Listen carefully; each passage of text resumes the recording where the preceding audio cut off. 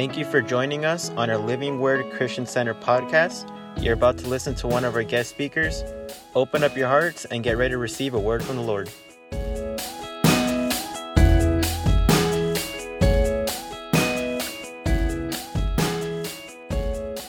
What a privilege and blessing it is here to be here tonight with you again. I'm going to ask my wife if she would come up and share a word. She wasn't expecting it. Here's Mamacita.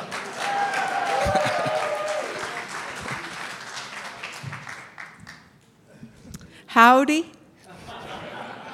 Here we are.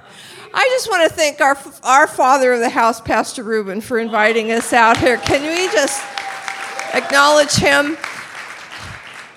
It's because of him you're all here. You know that, right?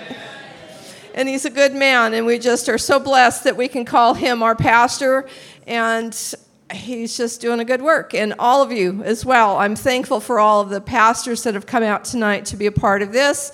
What do you think of the... What do you think? So thank you all for welcoming us here tonight. Bless you. It really is good to see friends and friendly faces. Amen. It's just wonderful what God's doing for all of us. Hallelujah. Well, we're going to get right into it tonight. And tonight I'm going to do a little bit more teaching, preaching, but I want you to just pay attention because the Lord's going to speak to some lives tonight. Are you ready? I want to talk first of all about 3 generations. Just talk about that for a moment. I'm going to come out of Proverbs, the 24th chapter, the 3rd and 4th verse. And we're just going to dig right in. It says, through wisdom, a house is a house built, and by understanding it is established, and by knowledge shall the chambers be filled with all precious and pleasant riches. So he says the first generation comes out of wisdom or out of revelation. Something revealed to the first generation that they had never seen before. It wasn't something they'd experienced. And so the first generation receives God and wisdom is imparted. And they say because that wisdom happens, they start to build. That's what they start to do. The second generation, one of 2 things happens. Either there's a progression of that revelation or there's a digression. It goes the other way. So you either go forward or backward with that revelation. If it goes forward, it moves from revelation to righteousness. Something is established. It's righteousness, right standing. So what was revealed is now lived out in the second generation in righteousness. Now, if it does not move forward, but if it goes backwards, it won't move to righteousness. It will move to religion. To religion. Religion, when I say that, for those that might be newer in here, is just man's efforts to reach God. His way of doing things. Not God's way, his way. His habits, his traditions, his ideas. And so what happens in religion, you sidestep Jesus. You really don't need him because you're going to make it on your own. And so religion is its own practices, its own way. We really don't need Christ to die for us in religion. How many of you know religion is not of God? Okay. So when you move into religion, it makes room for the enemy to come in and begin to steal your godly relationship from God. It begins to steal it. It moves you out of focus of what God's doing, and all of a sudden you begin to focus on systems and ideas. Although those aren't evil things, how many of you know it's more about what God's doing in your life than the system or the idea you have? Amen. It's so this is what religion does. So either you're in that second, you get a revelation, the first generation. Either you move in that and you start to establish it and start to stand right in righteousness, or you move the other way and you start to go backwards and you fall into religion and your plans, your design, your systems. Okay, the third generation. Now let's talk about the third generation. If the second generation moved forward, if they adhered to what God was doing and they moved into righteousness, they will then move into relationship. They'll move into relationship with God. That's what will happen to that third generation. If they did not move forward, they will move from religion into rebellion. Into rebellion. That's where they'll end up. So here's what the Bible says in Exodus 34, verse 7. Visiting the iniquity of the fathers upon the children, and upon the children's children, unto the 3rd and the 4th generation. So there's sin. Sin means to miss the mark. You'll find throughout Scripture it says sin, transgressions, and iniquity. They always put them together. They're always together. So they're actually three different things. And the iniquity means like a wind is blowing against a tree. It's causing the tree to bend a certain way. And iniquity is you have a bend in your life a certain way. So if your parents were, let's say, alcoholics, you have a tendency to become the same thing. If there was violence in your life, you have a tendency. That iniquity, that tendency that's in your generations will follow you. So if your great-grandfather had a revelation and the family followed that, your family's going to move into relationship. If they did not follow that, your family's going to move into rebellion, and you're going to be caught right in the middle of it. It wasn't that you did it, it's simply that you're part of that iniquity. The Bible says it'll follow you into your generation. So here's what happens. The first generation, they receive a word from God, something that powerful. They learn about Jesus. Let's just use that for an example. And they hear about what God can do for their life. And so they move into righteousness, they move into revelation, and they will become worshipers. Everybody say worshipers. If they do not move into righteousness and they go the other way, instead of that, they will become workers. They'll become workers, okay? And so it's something that happens inside of their lives, okay? They've received this revelation. They're moving into God. They're worshiping and they're working for God. They're building God's kingdom. They're doing something for God. They're excited about what God has for them. And so they take what the first generation knew. In other words, granddad gave them a revelation, and now they begin to take action, and they begin to build with that. They begin to do something with that. That's the second generation. If that does not happen, then what they will do is they'll go the other direction, and they'll become, instead of a worker, they'll become a watcher. They just watch, okay? Instead of that's all they do. So they go to church, and they just watch. Oh, hear me now. I'm talking to you today. These are the people that come, and without realizing what they're doing, it might be you today. I'm trying to tell you what God's saying to you. Amen. I hope you get convicted. Amen. I'm trying to be nice here, but what you do is you come and you watch people pray. You watch people worship. You watch people lift their hands. You don't really do it. You do it a little bit because you want to be part, but you don't really praise God. You don't abandon yourself in worship to God at church. You're still worried about how you look and your appearance. And so what happens is you start to get riddled with excuses. You're a watcher. You don't really want to get involved. You don't want to have action. You don't want to really build. You want to be a part of somebody that is, but you don't want to do it. You're a watcher, okay? And so you're into routines. You're into the way you do things. You always have an excuse why you can't be at the outreach, why you can't be at prayer, why you can't worship. You're a watcher. Okay, and that's what happens to that second generation. Now, a lot of that's because the fear of the Lord did not come through the generations right, and so you are there without that fear of the Lord. So let's move a little bit further. So if the first generation receives a revelation, they become worshipers, and they are now building the kingdom of God. It's a powerful thing. And if they do all of that, they will come into a genuine encounter and a relationship with Jesus Christ. So that's what happens to this side. They begin to come into something powerful and beautiful, and it passes down. The Bible says 1,000 generations. The curse only goes 3 and 4, but the blessing goes 1,000. Amen. And so if you get on this side and you're a worshiper and you enter in and you're a worker and you're believing God, something beautiful begins to happen. But if you go to this side, you're going to fall into religion. You're going to be a watcher. And what will happen to you in time, the generations, if not to you, at least to your children, you're going to find out your kids are rebels. They're in rebellion all the time. There's a rebellion that's in them. And the Bible teaches us that rebellion is the sin of the spirit of witchcraft. 1 Samuel 15:23, for rebellion is the sin of witchcraft. And it starts to work in that family. It's an iniquity. It's there. It starts to generate itself in about the third generation. So my wife and I were talking about something the other day, and her family chose to not really move into the relationship with God. They moved into religion. And so they went to church every Sunday, like most Sundays, let's put it that way. They sang the hymns. They followed the liturgy of their denomination. They did exactly what they were supposed to do, but they had no real relationship with Christ. They got baptized because you had to be baptized if you want to go to heaven in that religion. And so they were doing all of the things, the systems, the traditions. They were doing all of that.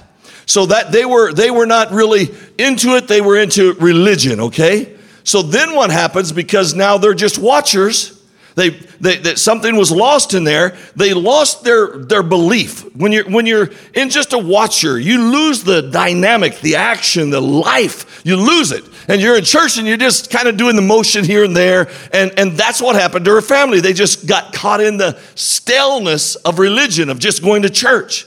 And so by the time it reached the third generation, which would be my wife and her sister and some of those, one of that generation was talking. And we noticed that they had a tattoo. That tattoo was on their foot. And so they start to tell us, oh yeah, this tattoo is a Wiccan symbol. If you don't know what Wiccan is, that's witchcraft. It's a Wiccan symbol. And then they proclaimed, there's a lot of good things in witchcraft too. Now that's the third generation. Because they've moved to religion, now they're moving into witchcraft. They think it's funny. They think it's silly. They like the little emblem. There's no problem. It's a Wiccan. But what they don't realize is now we look at their children and they're full-on rebellious. So are you following what I'm saying? It moves down the generations. Please try to understand this. When a witch moves into the room or into the atmosphere, everything starts to get confused. There's confusion. Witches always bring confusion. There's a disruption of order. There's a disruption of the continuity and the unity of that church. So when you bring a witch in, trust me, I've been around a lot of witchcraft in my life, just people. It just seems that God has done that with my life. And when they come into the room, you can feel things start to get weird. The atmosphere changes. They're always questioning. There's that rebellion. It's in them. They're always questioning. They're always, well, why do we do this? It's just something that starts to happen. It's just a funny feeling. There's a disruption of what we're doing in the house of God. We're no longer working and building and worshiping. We're trying to deal with you and all your problems because you're a rebel. Hey, listen, I'm just trying to, if it's you, just say amen and you can get saved tonight.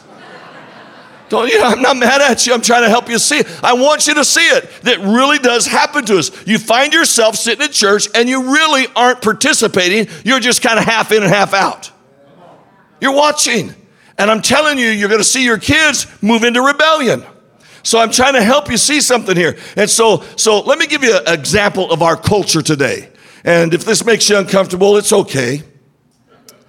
I want to talk about transgendered people for a moment. Simply stated, there is no such thing as transgendered. There's not. If we bury you and 15 years from now, when we dig you up, you're going to be with either XX or XY. There ain't nothing else. You're either going to be male or female. That's the way it is. I'm sorry. That's what you are. Now, you can come along and chop things off.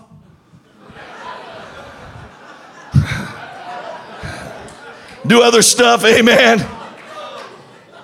But the notion that you can be other than the biology that God gave you, I want to say something to you. That's a cultural construct that's intended to be an assault against God. It is. A person that goes into complete transgenderism is literally committing identity suicide. It's a suicide. It's what it really is. It's literally the end of a person's true identity and existence in the way that God made them. So it's a rebellion against God. It's saying to God, I don't accept the way you made me. That's not how I feel. But again, I remind you, as I said last night, they'll say to me, I was born this way. That's why Jesus said you have to be born again. Everybody feels weird stuff from time to time. Okay, but I'm trying to help you see something. Did you know the statistics of a person that becomes transgendered is like 19 to 21% chance that they're going to commit real suicide? Okay, it's really high. What they've done is they've cut themselves off from reality. They're no longer trying to be who God made them to be. It's a rebellion against God. It's a rebellion against their parents. It's a rebellion against everybody else, saying they can be whatever they want to be. I don't know if you've heard all this stuff or not, but when you read in the Bible, when you read about demons, it's never an I. It's always a we or a they. It's always that. It's always numerous. And so that's why this new generation doesn't want to be called male or female. They want to be called we or they. It's a demon spirit. I'm trying to help you see something. The most extreme isolation a person can get from reality is to go that way. You cannot get more extreme than saying, I'm not who I am. That's not who I am. So if you're no longer who you are, then you're in a fantasy world of somewhere, and that's called witchcraft. That's what's happening to them. It's a suicide of their identity. They're bound in witchcraft. And I read recently that there was a doctor in Australia and these parents that took a 5-year-old kid in there and did a sex change on a 5-year-old kid. First of all, the parents ought to be put in prison. This is my opinion. You don't have to accept it. And second of all, I'd like to know who that doctor is. We ought to slap the fat out of his face. Who could do such a hideous thing to a 5-year-old child? This is a war on God. Amen. I'm not going to let God tell me who I am. I'm not going to be the way God made me. God's not going to define me. I'll be who I want to be. If I want to raise my hands, I'll raise my hand. If I want to worship, it's a war against God. The Bible says in Romans, the 1st chapter, if you read that eventually you'll end up with a reprobate mind. That's what starts to happen. So I'm talking about you either go this way and you're a worshiper and a builder and a worker in the kingdom of God, or you go this way, and what most Christians are at today, they're watchers at best. They don't really want to do anything. They don't want to be a part of anything. Not really. They want to act like they are, but they're not really. And then we wonder why our kids are having problems and why there's rebellion in our homes. We can't figure it out. And because it's the beginning of a spiritual witchcraft that's working in their lives. Now listen. There's a fine line between confronting the error of that and lovingly affirming somebody that God loves them and wants them to have a purpose in their life as He designed their lives to be. Okay, so when a person goes that far, let me just kind of backstep for a moment here. That person is scarred for life. That person is broken. That person is lost, and they need to be addressed in love. Amen. Because they're honestly broken down. They have lost themselves. Witchcraft the iniquity of their lives has caught them. Listen, I'm not blaming everything, but somewhere along the line, iniquity got them. And it turned into a rebellion, and they're living that out. And so somewhere along the line, we need to tell these people, listen to me, you are God's masterpiece. God never made anybody like you. You are a masterpiece. God loves you. You're exactly the way God wants you to be, and I want you to snap out of it. Amen. Somebody talk to me tonight. So when you find people struggling like that, they have big holes in their heart and their lives. They lack self-worth. They lack dignity. They lack significance. And we as the people of God need to have a love and a concern for them like the Father God would have for them. Amen. But I'm talking about a spirit of witchcraft. It gets loosed in a generation. It gets loosed in a family. And it works its way down. And in a little while, you have all these weird ideas that we're seeing now in our culture. It's a few generations from when like even the Foursquare, this church is a part of the Foursquare denomination. It started out with somebody had a revelation, something powerful happened. They built these buildings. They went forward. They did something. Okay, but now we're down to our culture and our land today is nobody knows who they are anymore. It's moved into rebellion. Are you with me so far? And so it's very important that we understand this, because either we're going to move into a great relationship with God, or we're going to move into a witchcraft with hopelessness and a loss in our lives. We see this happening in a story that I want to share with you tonight of Samuel. Samuel has come to the house of Jesse, who has some sons, and he's going to anoint one of these sons to be the king of Israel in Saul's place. King Saul was there, and he was not living for God correctly. In fact, he was dealing with a lady called the Witch of Endor. Okay, and so he was caught up in rebellion, caught up in witchcraft, and God's going to replace him, and he's going to replace him with King David. Okay, but let me give you a little background of the witchcraft that's working in this family. I want you to see this. It's a rather lengthy text. I think we'll be able to follow on the screen here, but if not, it's 1 Samuel 16. I'm going to read all the first 13 verses. It says, "Now the Lord said to Samuel, how long will you mourn for Saul, seeing I have rejected him from reigning over Israel? Fill your horn with oil and go. I'm sending you to Jesse the Bethlehemite, for I have provided myself a king among his sons." And Samuel said, "How can I go? If Saul hears it, he will kill me." But the Lord said, "Take a heifer with you, or a bull, and say, I have come to sacrifice to the Lord. Then invite Jesse to the sacrifice, and I will show you what you shall do. You shall anoint for me one of the boys that I name to you." So Samuel did what the Lord said and went to Bethlehem. And the elders of the town trembled at his coming. This is a prophet, man. He could call him out. And they said to this prophet, "Do you come peaceably?" Okay. They're used to prophets calling fire down. Okay. And so he said, "No, I've come peaceably. I've come to sacrifice to the Lord. Sanctify yourselves. Come with me to the sacrifice." Then he consecrated Jesse and his sons and invited them to the sacrifice. So it was when they came that he looked at Eliab and he said, "Surely the Lord's anointed is before him." Eliab was the firstborn son, so he thought, this is surely the one. But the Lord said to Samuel, "Do not look at his appearance or at his physical stature, because I have refused him. For the Lord does not see it as man sees. For man looks at the outward appearance, but the Lord looks at the heart." So Jesse called Abinadab, this is the second one, and made him pass before Samuel. And he said, "Neither has the Lord chosen this one." And Jesse made Shammah pass by. I want you to notice that word Shammah. Everybody say Shammah. And he said, "Neither has the Lord chosen this one." Thus Jesse made 7. Now, everybody say 7. That's going to be on your test in a few minutes. Just telling you what's going to be on your test. 7 of his sons passed before Samuel, and Samuel said to Jesse, "The Lord has not chosen these." And Samuel said to Jesse, "Are all the young men here?" Then he said, "There remains yet the youngest. There he is out there keeping the sheep." And Samuel said to Jesse, "Send and bring him." Watch these words, "For we will not sit down till he comes here." We're not going to sit down until he gets here. So he sent and brought him. Now he was ruddy. That means red complexion, like freckles and red hair kind of look, okay? With bright eyes, blue eyes. Everybody say blue eyes. And he was good looking.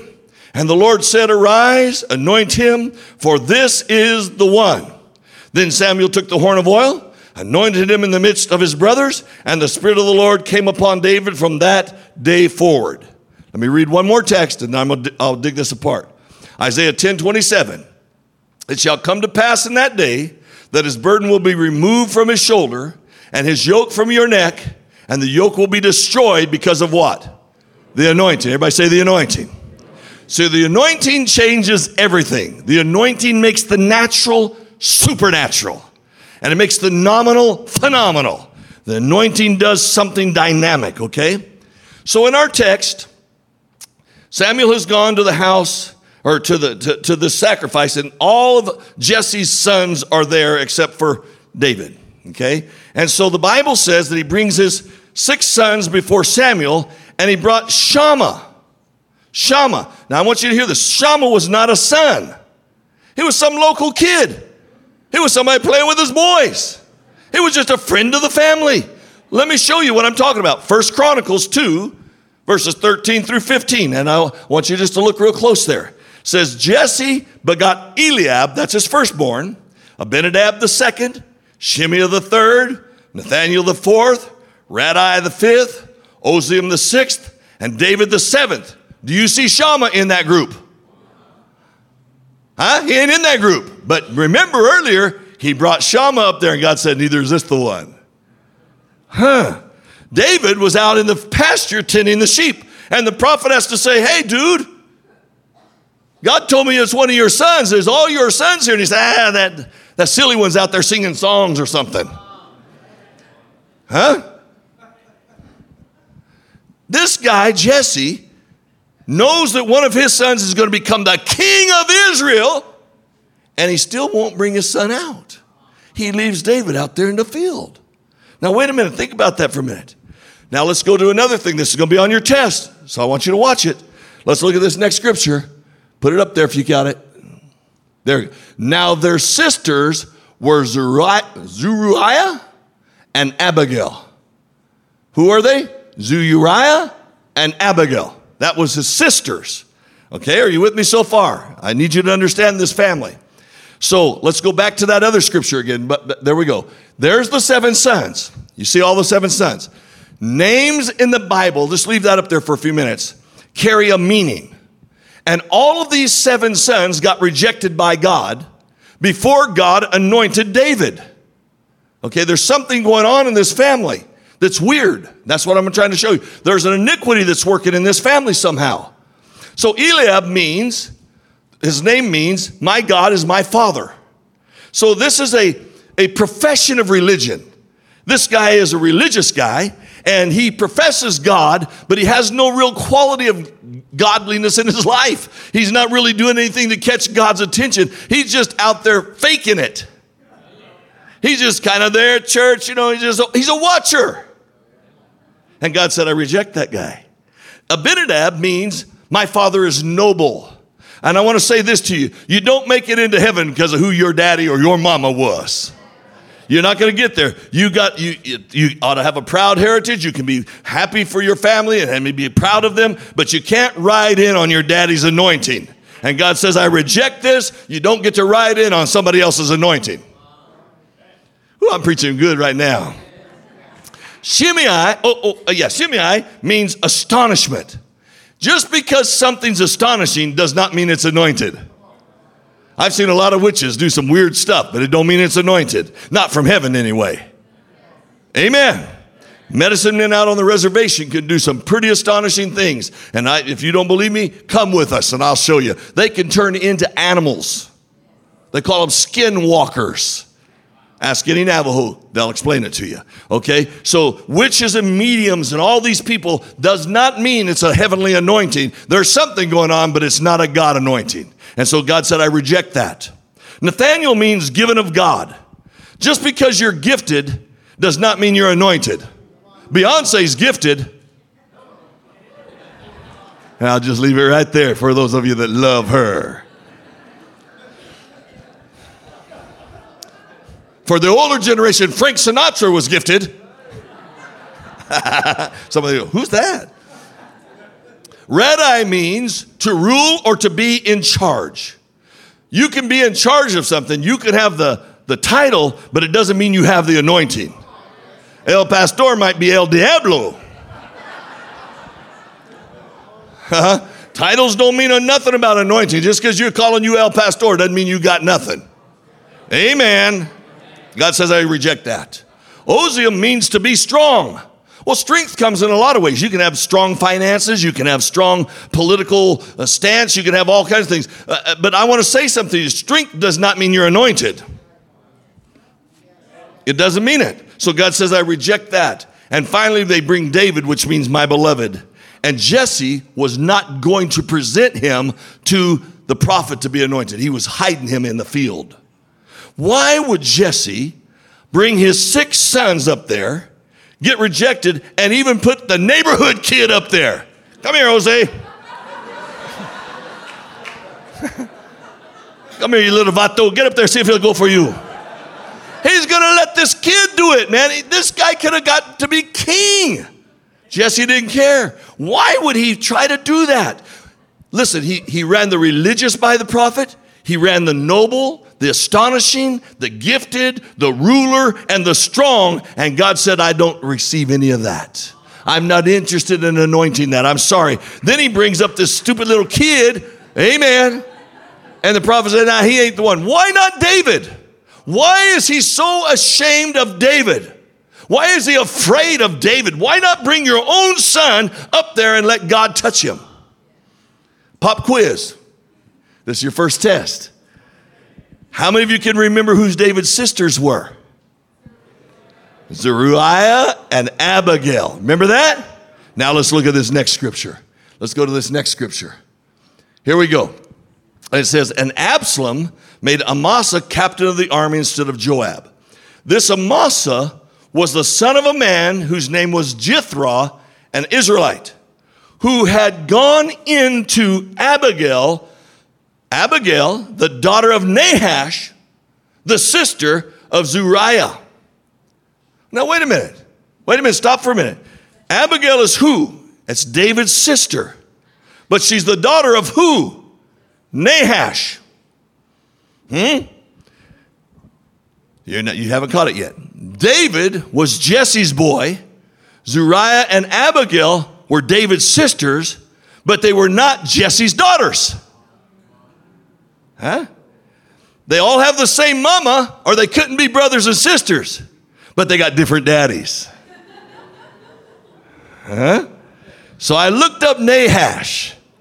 Oh, Nahash, you know what that means? Shining serpent or shining snake. He was a witch doctor. He was full of witchcraft. And the reason Jesse didn't want David to be selected was because he did not want Nahash, Mr. Snake, to be reminded that Jesse had been fooling around with Mrs. Snake. Oh, you're going to catch on in a minute. Yeah, Jesse was a player. He was a Pentecostal playboy. And Jesse said, I don't know what's going on around here, but I don't want Mr. Voodoo messing with me. Mr. Voodoo got a snake in him. Jesse had enough sense to know there was witchcraft. There was something ugly there. And he'd been in bed with Mrs. Snake. And he didn't want the whole nation to find out about all this. So he was going to hide David. He wasn't going to be reminded of David. Now listen, David was a Jew. Okay? I'm not trying to be racial here. A little bit. But Jews have black hair, dark-haired people, okay? And they are a darker skin color. But David, if you remember, was redheaded and had blue eyes, just like his mama, another man's wife from another nation. Amen. Brothers busted.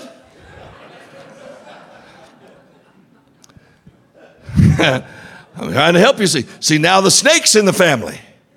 Now there's witchcraft in the family. Now there's an iniquity working in that family. And now daddy's trying to hide it. David later writes in Psalms 51:5, behold, I was brought forth in iniquity. And so, and in my sin, my mother conceived me.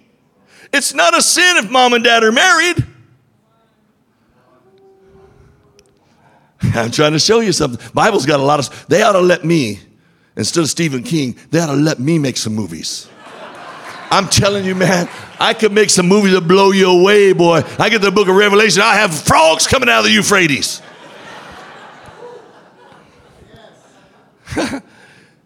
Jesse was not going to let David get anointed because he had a past sin. Amen. Amen. And I want to say to you, there might be some of you in this church tonight that believe you can't be anointed because there's a past sin in your life. Amen. There might be something going on in your past that is now haunting your present. And it's coming after you. And it's a witchcraft. And it's working.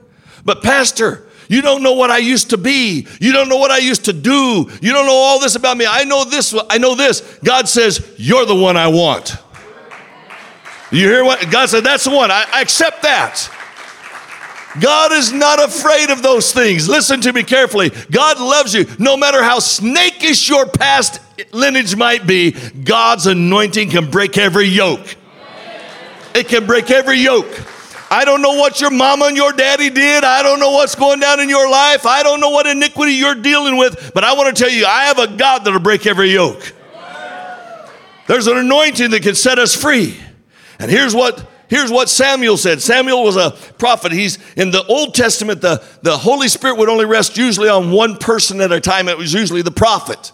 So he's a representative of the Holy Spirit. And here's what the Holy Spirit says. We reject all of those guys, and we're not going to sit down till David gets here. We're going to stand here.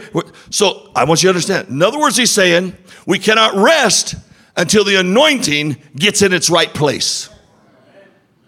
I don't care where he's coming from. I don't care what pasture he's in. I don't care what he smells like. I don't care what he looks like. I don't care what all the stuff is. I don't care about none of that snakish stuff. All I know is we're not sitting down till that anointing gets on the right guy at the right place. Huh? And I want to say to you today, God's not sitting down until you get the anointing you're supposed to have and you're in the place that God has you to be. Somebody shout amen. Now, as soon as David gets that anointing, you would think that his dad would be, woo, thank God we got a king in our family. But that's not what happened. His dad's still trying to mess with it. And Jesse says, son, go on back out there to the sheep. Now, wait a minute. He just got anointed to be king. And they send him back to the sheep. That's a story, though. That's a type. God did that for you and I to learn a lesson. He was not sent to be a politician right away. He wasn't sent to be a king right away. Not at this time. He was sent back to the sheepfold. No one needs the anointing like the sheep. The mantle of protection needs to rest on God's sheepfold before it rests on a nation. The sheepfold is our training ground. You can't move into your destiny. You'll never be what God wants you to be until you learn how to protect God's sheep. Till you learn how to mantle God's sheep. Till you care for God's sheep. And so God sent him back to the sheep to learn how to be a king. And you'll learn how to be anointed and move in the gift that God has for you right here in the sheep pen. Bah. Some of you are a little more like goats, man. They be butting heads with everybody. But this, amen, somebody.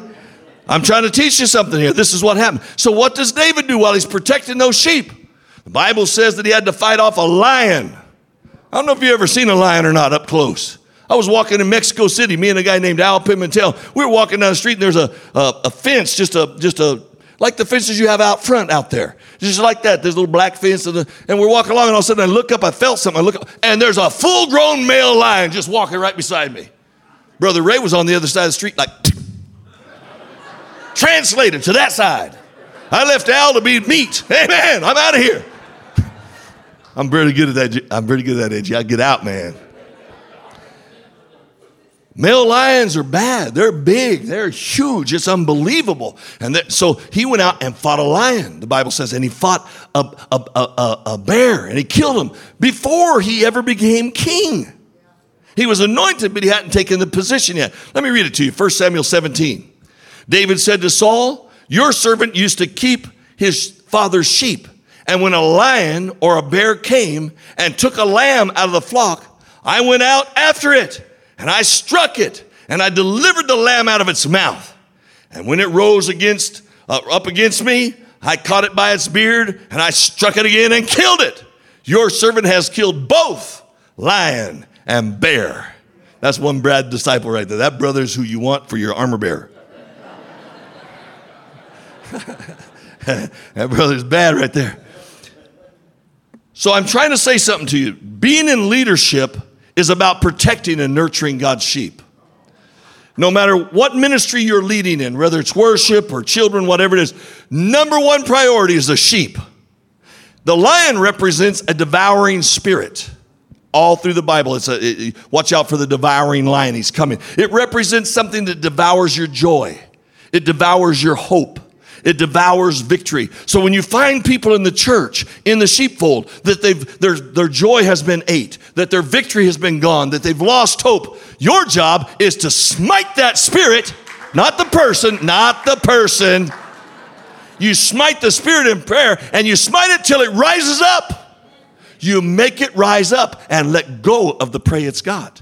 You have to come and engage in prayer and smack that demon, amen, that witchcraft. You got to smack it until it lets go, and then you smack it and kill it.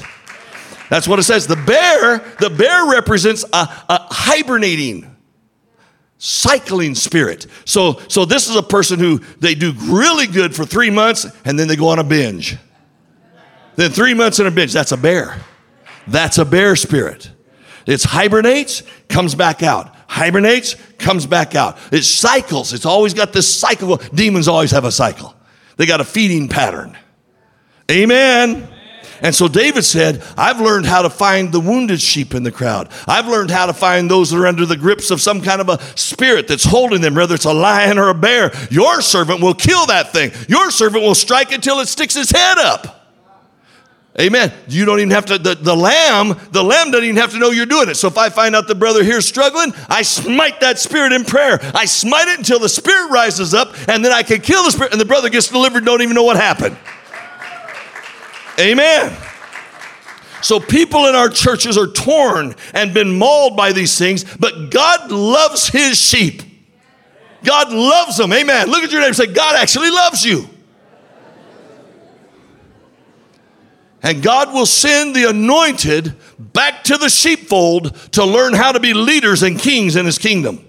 Okay, so that's what you're called to do. You're called to strike it. Your anointing will help you kill it, and you're going to kill lions. Listen to me. You're going to be in the sheepfold. You're going to be here working with other people, helping other people. You're going to deliver them from lions and from bears before you ever kill a giant. Huh? You do not fight giants until you can tend to the sheep. God's not going to send you to the giant first. He sends you to the bear. And I know you think it's a giant. It's just a lion. Amen. Amen, somebody. But the anointing, the Bible says, breaks off the yoke. The anointing's powerful. And so here's David. I want you to catch this picture. He is anointed to be king. He's out there. He keeps his spirit right. He doesn't try to elevate himself. He doesn't try to become preeminent and act like he's something he's not. He simply goes back to the sheepfold and protects those sheep. He knows that God knows his name and knows where he's at. God already sent the prophet. God already anointed him. He knows God's got his address and his phone number. He's not worried about it. He's worried about taking care of those sheep. He's worried about dealing with the spirits, learning how to deal with that. Because before he can be a king and deal with spirits over a nation, he needs to figure out how to be a giant slayer and a spirit slayer in a smaller level. Are you with me so far? The anointing breaks every yoke. All of a sudden, it releases a supernatural passion and a power and an enablement. The nation of Israel would have never had King David if it had been up to Jesse. The world would have never had King David if it had been up to this father. Hear me now. We would have suffered and been left alone. And the problem with that is Jesus comes out of that lineage. So if there was no David, there was no Jesus. And if there's no you, there's no Jesus in some of your family. If you become a watcher, your grandchildren are not going to have Jesus. If you become a Jesse and you function in rebellion because you're worried about some sin, that something's happened, you've screwed up your life, welcome to life. God is one that fixes screwed up lives. Jesus takes our lives wherever we're at. Are you hearing what I'm saying? And he repairs us, but when you try to do it on your own, you're going to fall right into a religious trap. You're going to fall right into it. And next thing you know, your kids are going to be in full-on rebellion, and you're going to be wondering what happened. And what happened is you stopped the lineage of Christ from moving in the family lineage. And witchcraft got in and began to work a rebellion. And that's what was happening here. Jesse was under the witchcraft of another man's wife. Amen. And he was struggling with it. And it's real. It's a real struggle. You're caught up with something that you shouldn't be caught up with. And sometimes you don't even know you're caught up with it. But something isn't right. And you can read the thing. Something's wrong. Wait a minute. Who is this Shama? Little vato. Where did he look at this? He looked like a ruka. Get out of here. Yeah. Huh? Are you listening to me? Here's what it says, 1 Samuel 17. Saul said to David, you're not able to go against this Philistine to fight with him. You're just a youth. He's a man of war from his youth. But David said to Saul, your servant has killed both lion and bear, and this uncircumcised Philistine will be just like one of them, seeing he has defied the armies of who? A living God. He's not some idol. He's not some tradition. He's not some idea that man has. He's not some he's a living God. And that just like that lion spirit fell, and just like that bear spirit fell, this uncircumcised, big old ugly meathead sucker going down. Amen. And the Bible says, you know the story, hit that stone, knocked that dude down, took his own sword and cut his head off. Here's what it is, 1 Samuel 17:54. David took the head of the Philistine, that's Goliath, and brought it to Jerusalem, but he put his armor in his tent. So this guy's like 13 feet tall. I bet his head's about that big around. Big old meathead. Right? Come on, put it together. It wasn't Men in Black. He was a Goliath. Some of you don't even know what that is. That's all right. He sticks that big old ugly head, I imagine in a burlap sack, but maybe he just carried it by its hair. I don't know. He lopped it off. 18 miles he carries it to Jerusalem. That's 18 miles from where he killed him. That's a long walk in 120 degrees weather, carrying a big old fat meat head. By the time he gets there, that sucker's stinking. It got maggots in it. Oh, yeah. I'm just trying to paint the picture. I'm trying to help you see it. And it says, and then it's 1 Samuel 17:57. Then as David returned from the slaughter of this Philistine, Abner, that's one of the captains there, took him and brought him before Saul with the head of the Philistine in his hand. That's why we know he went to Jerusalem, 18 miles. So David eventually has this big nasty head. Saul ain't going to let him just leave it around the throne room. Saul makes him take it outside. And if you study it out just a little bit, you're going to find out that he took it up and he had to bury that head just outside the gates of Jerusalem. It's called the dung hill. It's where you took nasty things like that and you buried them out there. There was a dump yard out there. It's called the place of the skull. Goliath's head was buried at Golgotha. You guys remember what Golgotha is? That's where Jesus died. He buried his head right there. Now let's go backwards 2,000 years. Let's go back to the Garden of Eden just for a moment. And it says this, God speaking. He says, I'm going to put enmity between you and the woman, between your seed and her seed. He's going to bruise your head, and you shall bruise his heel. That's what he said to the devil. Now let's go the other direction, 2,000 years. A sinless man by the name of Jesus Christ is being crucified on Skull Hill, Golgotha. He's nail-pierced in his hands, nail-pierced in his feet. He's bleeding, and his blood is dropping off of him, running down him and dropping off his heel. And what's it falling on? The head of the giant. Your heel. You missed it. Did you catch on right there? You're going to bruise his heel. He's going to bruise your head. And that blood dropped right on that Goliath's head. And right there, because of the anointing, I'm here to tell you today, God will bruise Satan through your life.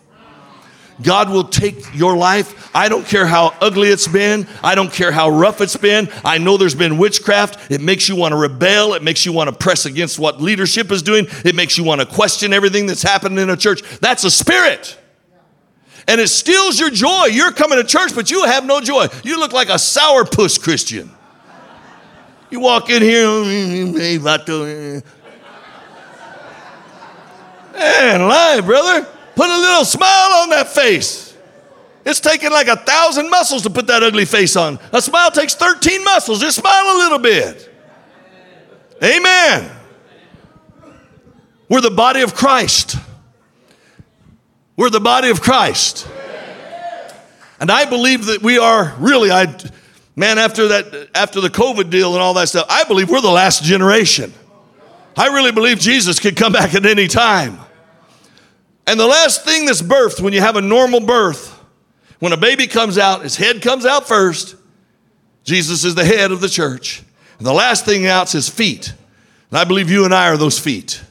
I believe we are God's end time army.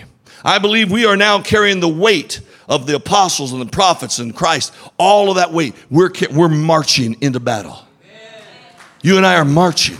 And witchcraft is coming against our minds. It's trying to teach us all kind of cultural things. It's trying to tell us that we're a they and we're a we and we're a dog and you know they got this new kind of stuff out now. People, I feel like I'm a cripple, and so they're chopping their legs off. That's right. They're taking their eyeballs out. It's true. They're pulling their eyeballs out because they feel like they're blind. These people, I'm talking about, that's a spirit right there. Something is really wrong, and that's where we're living right now. But you and I are called to come in and bruise. Amen. We're called to come in and attack. We're called to come in and fight and enable and see God do something. Somebody shout amen. Here's what it says, Acts 2:17. And it shall come to pass in the last day, said God, I'm going to pour out my spirit on all flesh. Your sons and your daughters are going to prophesy. Hallelujah. Your young men are going to start to see vision. And me and Reuben are going to start to have dreams. And my maidservants and on my men servants, my maidservants, I'm going to pour out my spirit. And they're going to prophesy. And they're going to do what? Show wonders in heaven above and signs in the earth beneath. God's going to use us to move the heavens and to move the earth. God's going to touch our lives, and the power of the Holy Spirit's going to come on us, and we're going to be anointed. But we're going to start right here in the sheepfold. We're going to fight for each other. We're going to believe for each other. When we see our kids going into rebellion, we're not judging anybody. We're going to step into the line of iniquity with the power of the blood. We're going to say it stops right here. Bless God. We're going to believe God for that sister's boy. We're going to believe God for that sister's daughter. We're fighting for our uncle. I know he's a dirty Dan and slick Freddie and all that. I'm going in after him. Somewhere we got to learn to fight. Church, God wants to anoint you. You're missing it. I know you feel like you're out in the back pasture somewhere. I know that you got all this weird stuff happening in your life. I know that all of a sudden you look different than everybody else. You got blue eyes and freckles. Amen. But the anointing can change everything. The anointing, let's put that right up there. The anointing can change everything. I know I got to scream. There it is. How many of you believe that? It'll change everything. And when we see those bears, when we see those lions, and we start to feel that generational curse, and we see that our family weren't worshipers, and they weren't builders. They were at best watchers, and they usually watch the NFL. I'm not picking on the NFL, but I'm just saying they're home watching sports. They're not at church. They're not praising. And then they wonder why things have gone wrong in our nation. Somewhere you and I have got to stand up, come in out of the wilderness. We might stink, we might look ugly, we might be messed up, but we're the ones God says, I choose that. I choose that one. I don't care about all the religion. I don't care about all the astonishment. I don't care about all the hype. I don't care about all the big events that big folks are having. I'm looking for the man that can get down in the trenches with the sheep. I'm looking for the man that knows how to fight lions and bears. I'm looking for the man I can train to fight a giant. I'm looking for the man that I can cause to lead a nation. Amen. When a church first starts, first 300 people, it's like a family. They expect the pastor to marry them and bury them and know all their kids' names and be at the birthday parties, all that stuff. But if you're ever going to grow past 300, you're going to have to learn how to get to the next level, and that's where you become a team. A team is somewhere between 300 and 600. You're a team. You start to share things. You have disciples. You have other people. You team. You work. Then after you get to 600 to about 900, you become an army. You got to learn how to have divisions. You got to learn how to do things and function in different levels. And that's where you go. You get to that anointing. You get to that level. Because at that level, you've learned how to fight together with people to kill lions and bears. And now you're fighting in division. You're taking territories now. You're moving in a whole different realm. And then from about 900 to about 1200, it's called a nation in the Bible. That's a nation. That's where you become a nation. And when you're a nation, you operate different. Amen. I was in Africa at a church there. It's one of the largest churches in the world. It's the size of 3 football fields for reals. These big, huge wings. 5,000 people in the choir. Yeah, the platform is bigger than this whole building. It's unbelievable. And I'm there, and I'm supposed to speak there. And this guy's way up in the balcony. I mean, it's like above those lights up there. You know, pray for me, pray for me. I'm thinking, dude, no. That brother jumped off. Whoa! He jumped all the way down on the choir, and they put him right in front of me. I said, I'm praying for this brother right here. That little brother was crazy. Amen. Them Africans are psycho, man. Amen. Listen to me. I'm in this church, and I'm looking at this massive place. Everything's debt-free. They got jets. They got malls. They got gas stations. They own everything. This church is amazing. And I'm there, and here comes the pastor. They got like 5 black Suburbans and all these motorcycles up to the front. And I'm thinking, shoot, check this dude out. Who do you think he is? And the Holy Ghost came on me. He said, son, he's running a nation. You're over there with your 300 little family. You've been privileged to be asked to come here, and you acting like this. You better get your game up. Listen to me. That man was running a nation. That's why he acted like he was running a nation. And so, amen. So God teaches us, pastors, how we do that. There's an anointing that comes, and we go through levels, and we grow through levels, and God teaches us how to fight bears and lions, and he teaches us how to work with other people. So it's a lot easier to whoop a lion when you got somebody holding his legs down. Hey, man, I get edgy to jump on him and hold him while I beat him. Then it's a lot better when I get Manny to join in. Come on, Manny, hold his leg. He's trying to scratch somebody.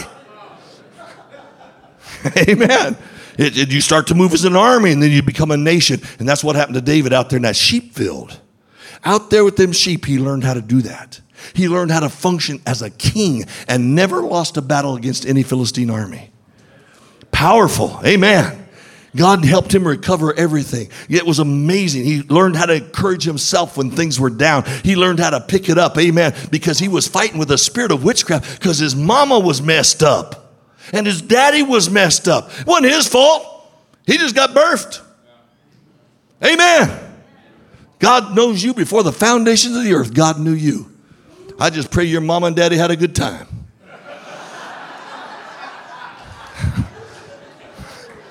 God looked down there and said, look at there, there's a little edgy down there. Oh, look over there. That's a little Sonia.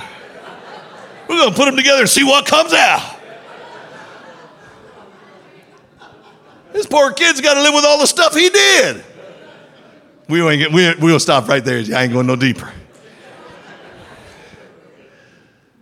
Some of you in this room tonight might feel like giving up. You don't even know why. You're just discouraged. You just feel like giving up. Some of you just feel like, why? Why are we doing that? I don't want to do this. And you just come with a rebellious attitude, a rebellious spirit. It's a witchcraft. It's working in our whole nation right now. Amen. Somewhere we got to rise up as a people and say no more. Somewhere we got to fight. We got to believe God. I want you to bow your heads, and I'm going to ask the musicians to come and help me up, help out a little bit with some worship here. Maybe tonight you're about to give up. You're about to give up. It's been rough, man. It isn't going the way you thought it would go. You never dreamed that you'd get an anointing, that the Holy Spirit would come on you and they'd lay hands on your head and you're ready to go, and God sends you out to the pasture. You're thinking, what's happening here? What's wrong with me? Nothing. You're going to learn how to fight lions and bears. You're going to learn how to deal with giants, because one day you're going to be a king, a real king. You're going to lead. You're going to change things. You're going to change the culture that you're a part of. You're going to bring prosperity and things into life that are not there today. In fact, you're going to bring the presence of Jesus in, who breaks all the powers of sin, of transgressions, of iniquity. And without you, he doesn't get birthed. Amen. You don't feel qualified, but you are. You don't feel that you're able, but you are. You're wounded. When you're wounded, all you can think about is the pain of that wound. Generational wounds. Some of you got some real father wounds. You really got a father wound. Listen, we're not mad at your dad. We're not mad at you. It's real. And somewhere, you're going to have to fight against that thing that steals your joy. It steals your victory. It doesn't take much and you're down. Be honest with yourself. It just doesn't take much and you go down. So you put on a fake face and you come in and watch everybody and you can't get into it. That's a spirit. It gets hold of churches. It makes every song service drudgery. It makes every offering just bummer, here we go again. Something happens to you. It's a spiritual thing. But tonight, I believe God wants to break every one of those yokes. His anointing breaks the yoke. It changes things. It changes everything. And it'll put a joy in you when everybody else is falling apart. It'll make a victory come when you just are shocked that a victory could come in that setting. God uses crisis. He uses it. It's a crisis, ladies, that happens in your belly when you're pregnant. Eventually, that baby gets big enough, it goes into crisis. And it says, I got to get out of here. And it's the crisis that causes that birth to come. And God's got some of you in a crisis because he's birthing something in your life. He's birthing it. The anointing is on you. I'm not talking about a feeling. I'm talking about a grace of God. It's a gift of God. It's come on you. It's on you. Now you have to learn how to use that and function in that and understand it so that you don't end up violating it and using your gift, misusing your authority in the kingdom and hurting people because your own father wound causes you to act like your daddy because it's a generational thing. So you yell at your wife because that's what you learn to do. You yell at your kids because you're frustrated. You don't know what to do with them no more, so you start yelling. And that kid learns that. That kid feels that rebellion. He feels it. He doesn't understand it, but there he is struggling. I'm talking right to some of you today. You're adults, 50, 60 years old or older or younger, doesn't matter. And that thing's still alive in you. It's like a snake, man. It's snakish. It slithers inside of you. It doesn't take a whole lot to bring it out. Listen, that's the idea. The anointing will break the yoke. That snake or that bear or that lion will stick its head up. Your job is to smite it. Make it let go of you or God's people, whichever it might be, your children, whatever it is. Make it let go. Once it lets go, kill it. Come in for the death flow. Come in after it. Do not let it get away. Don't let it hunt again. Fight it.